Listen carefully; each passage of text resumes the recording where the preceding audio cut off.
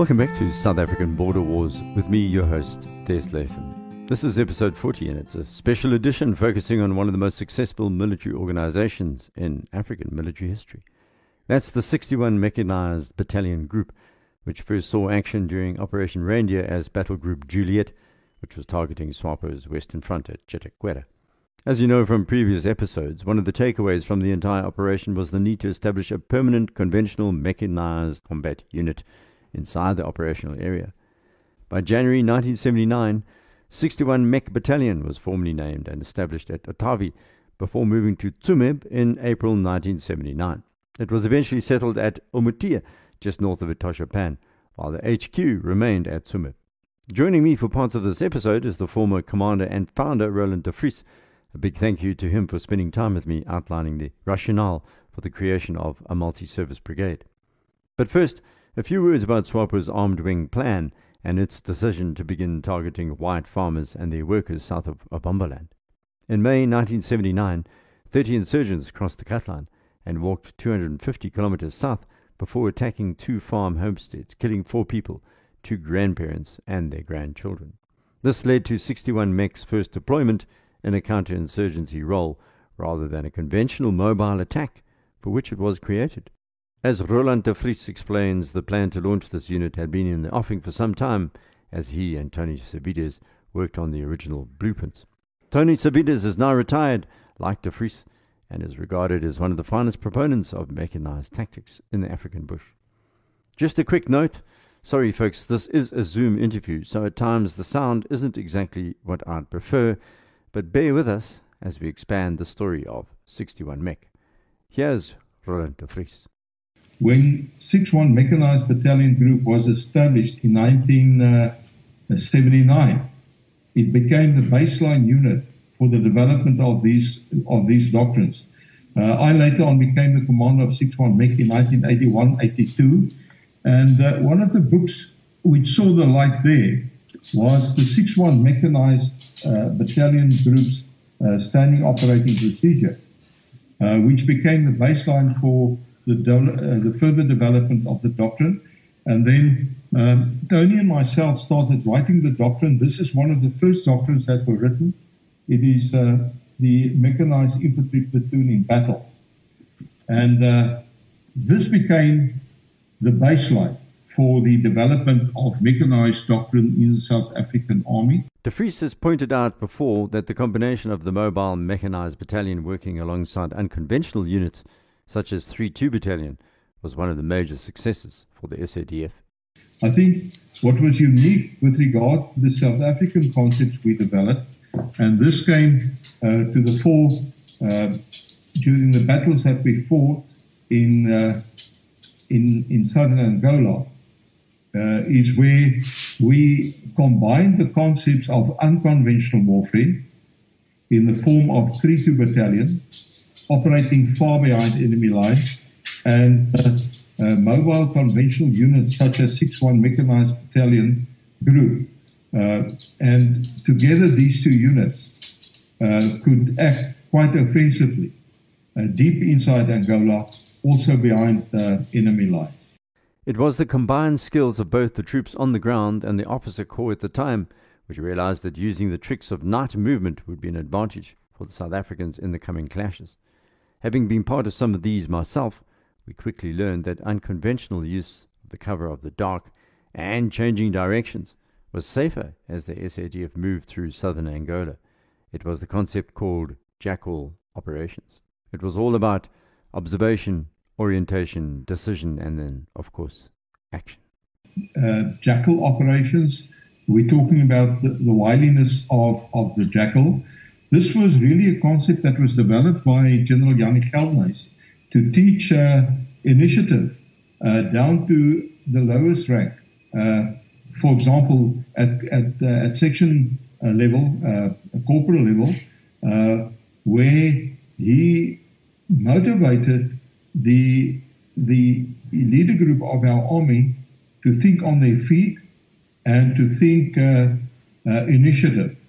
And this, to my mind, formed part and parcel of the concept of mobile warfare, because one of the leadership concepts that we predicated was that of Auftragstaktik, mission command, or what we refer to as command initiative, allowing your commanders to think 2 levels up and 2 levels down, allowing them a lot of latitude and flexibility, and also allowing to make errors, because you can't wait until you have all the information required to make a decision. So the concept of OODA loop became extremely important.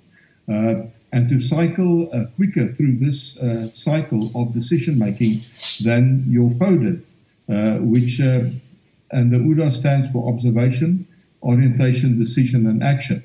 Now, an extremely good example of the Jackal concept was rooted in some of the tactics applied by 32 Battalion, which you know well. The art of war is mostly a dark art, full of diabolical tricks of deceit, convincing the enemy that you're in one place when you've left, or, in other sleights of hand, creating layers of deception, such as this ambush De Vries describes. I can remember well, during one of the operations, I think back now, it was probably 1981, 1982, there was an enemy detachment of SWAPO operating in the shallow area of South Angola, the area to the east of Ongiva and Anhanka, where an enemy detachment was operating. And they assessed from their evaluation that the enemy was extremely wily as well, but inquisitive. So what they did was they wanted to ambush the detachment, and they selected the ambush site. And as you well know, the definition of an ambush is a surprise attack on a moving enemy from a hidden position. And that's exactly what happened. They dumped a few tires there and doused that with petrol. And then they flew with a Puma helicopter over the area where they presumed the SWAPO detachment were.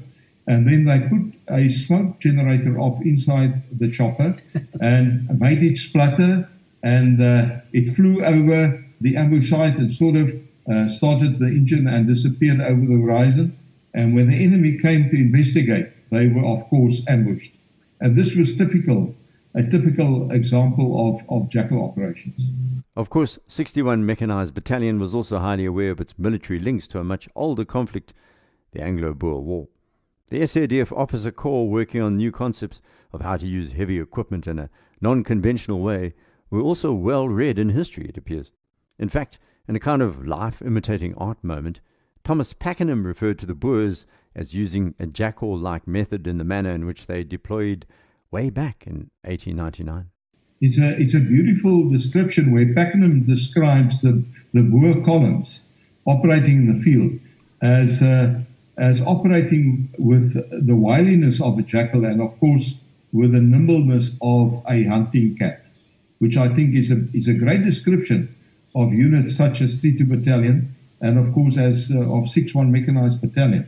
Having observed 61 Mech Battalion in action, one cannot help but to recall its snake-like capacity as it moved through the bush, following compass headings almost like a sea creature twisting through southern Angola, a long line of vehicles that slid through the night. This was a battalion that used African techniques to deal with the unique requirements of a subtropical war, in thick sand often, and on extremely flat territory, which was without high ground. It was like a moving military base, as De Vries explains. And what was interesting about 61 Mechanized Battalion, I mean, it was a large organization. If we moved through the bush, from the front end of the column to the rear was approximately 53 kilometers. So it took you a while to sort of travel from the end part to the front part. And this column could operate freely in Angola for up to 14 days, carrying its own axles and spare engines and commodities such as ration packs and fuel bunkers and even up to bunkers for helicopters, and of course your own water bunkers. We could operate quite independently for long distances. And I can remember with one particular operation We traveled for a distance of about 1,600 kilometers, further than from Johannesburg to Cape Town, through the thick bush at an approximate speed of 12 kilometers per hour. Doesn't matter whether that was day or night. And that was quite an achievement if you think about that. But this unit was able to disperse extremely quickly in case of an air attack. We spoke about visgraat drill, fishbone tactics, and they could move far distances and also operate far behind enemy lines, bunderbashing, never using roads. Visgraat drill or fishbone tactics was not something you hear about every day. Perhaps one of the more controversial documents the SADF tacticians were reading as they prepared to launch 61 Mech was known as the Rommel Papers. So much has been written about these, with some claiming that they're merely an attempt to rewrite history. However, the bits about the use of surprise and mobility were very important, at least according to De Vries. The basic tenets are quite simple. Split the enemy's force, then decide how and when you're going to target these two forces by taking the initiative. That sounds all very well out on the dry expanse of the North African desert, but what about the Angolan army's decision to stick to towns in the bush? One of the important books that we studied was Rommel Papers. Now, one of the rules for desert warfare that was that Rommel, he practiced it in northern Africa, but that was to split the enemy force in terms of time and space, and then to concentrate your own force and to attack at different times. Now, what made warfare against FAPLA, the Angolan conventional forces, easy for us was the fact that they were addicted to attrition warfare. With other words, they invested towns with strong point defensive positions, and they were spread out all over Angola. This gave us the chance to sort of move through the gaps in their lines and then to concentrate our forces and to attack them from different directions. What is interesting that we normally, when you look at the doctrine for an attack, you need to attack with a force of 3 to 1, but normally we attack with a force of 1 to 3. So we were always outnumbered. So surprise and deception was extremely important. As we've already heard, the fact that the Russian advisors were present in southern Angola and training the MPLA and the army FAPLA was going to be a big problem, at least in the early phases of the border war. Russia's military involvement was both a positive and a negative for the Angolans. Firstly, access to heavy weapons, intelligence, satellite imagery and high-end communication equipment was a big advantage for FAPLA. At the same time, in actual battle conditions, the Russian style of leadership meant that the average troop was not encouraged to use their own initiative.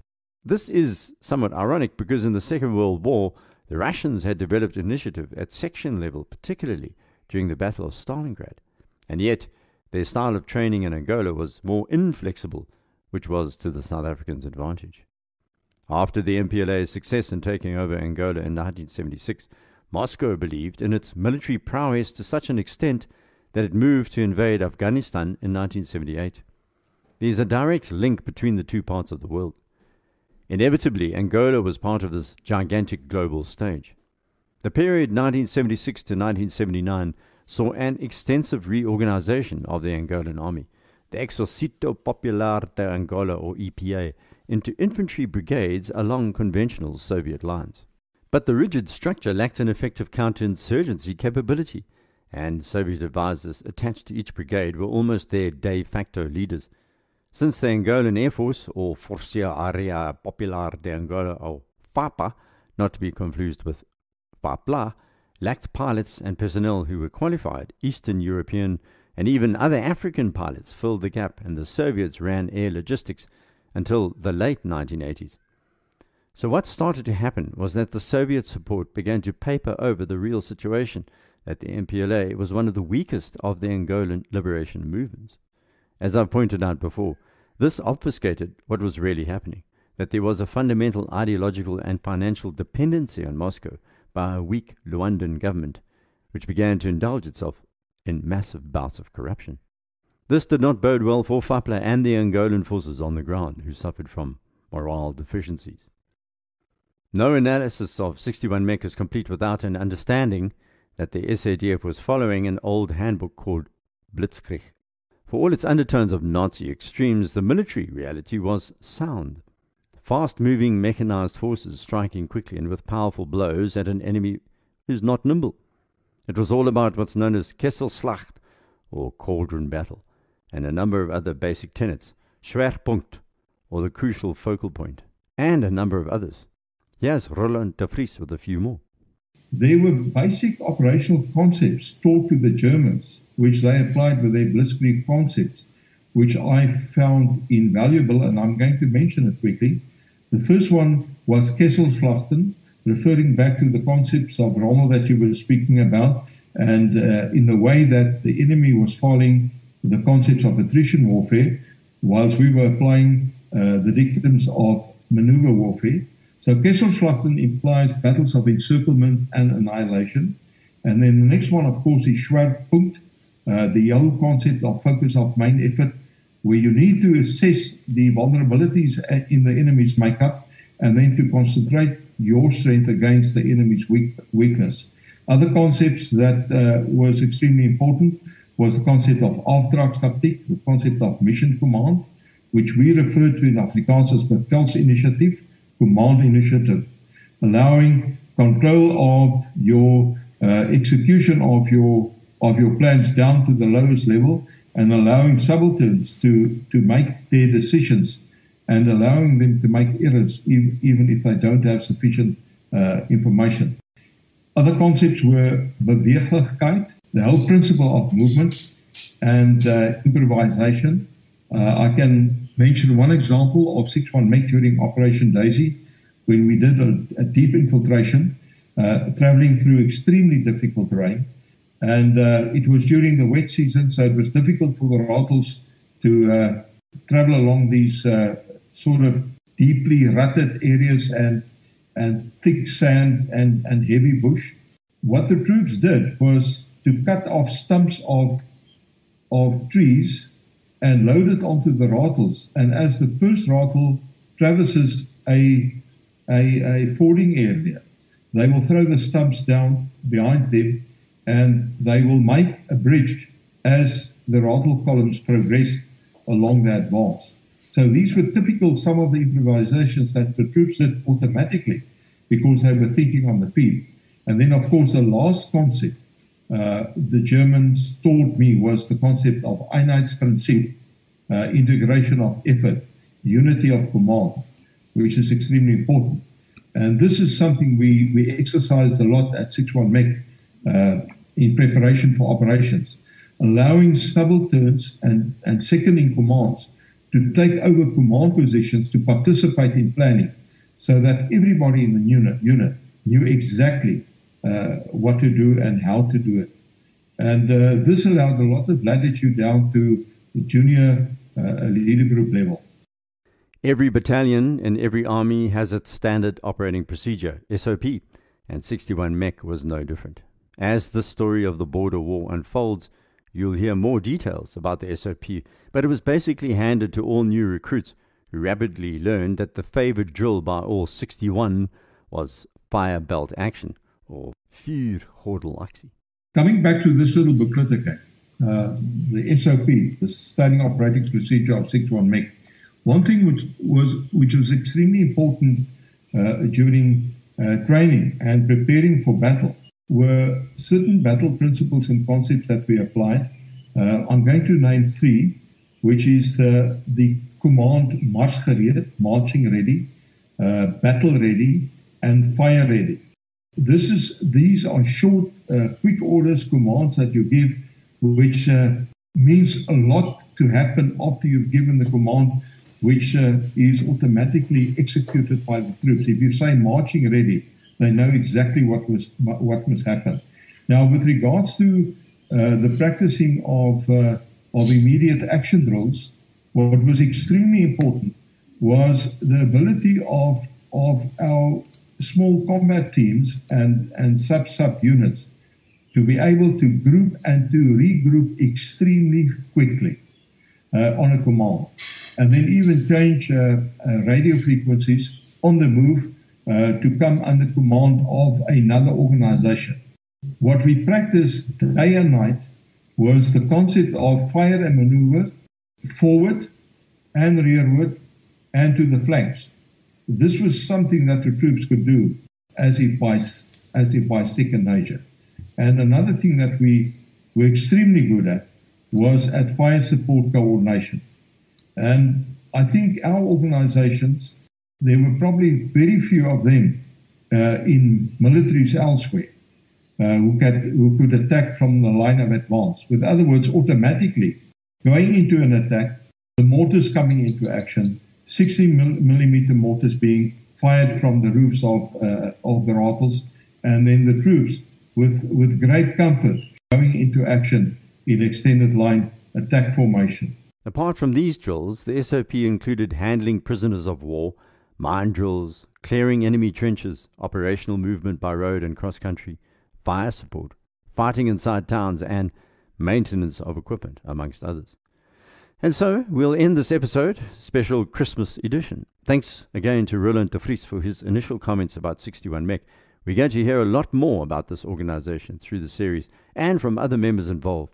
Next, we'll return to the day-to-day border war and meet an amazing woman called Tannie Pompey, who was a one-person communications center for Tsumeb, Grootfontein and Otavi. We'll also hear about the escalation of attacks on civilians, particularly white farmers, which started in 1979.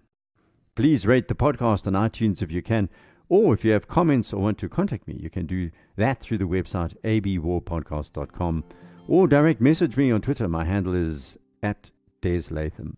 Until next, Happy Christmas. Goodbye.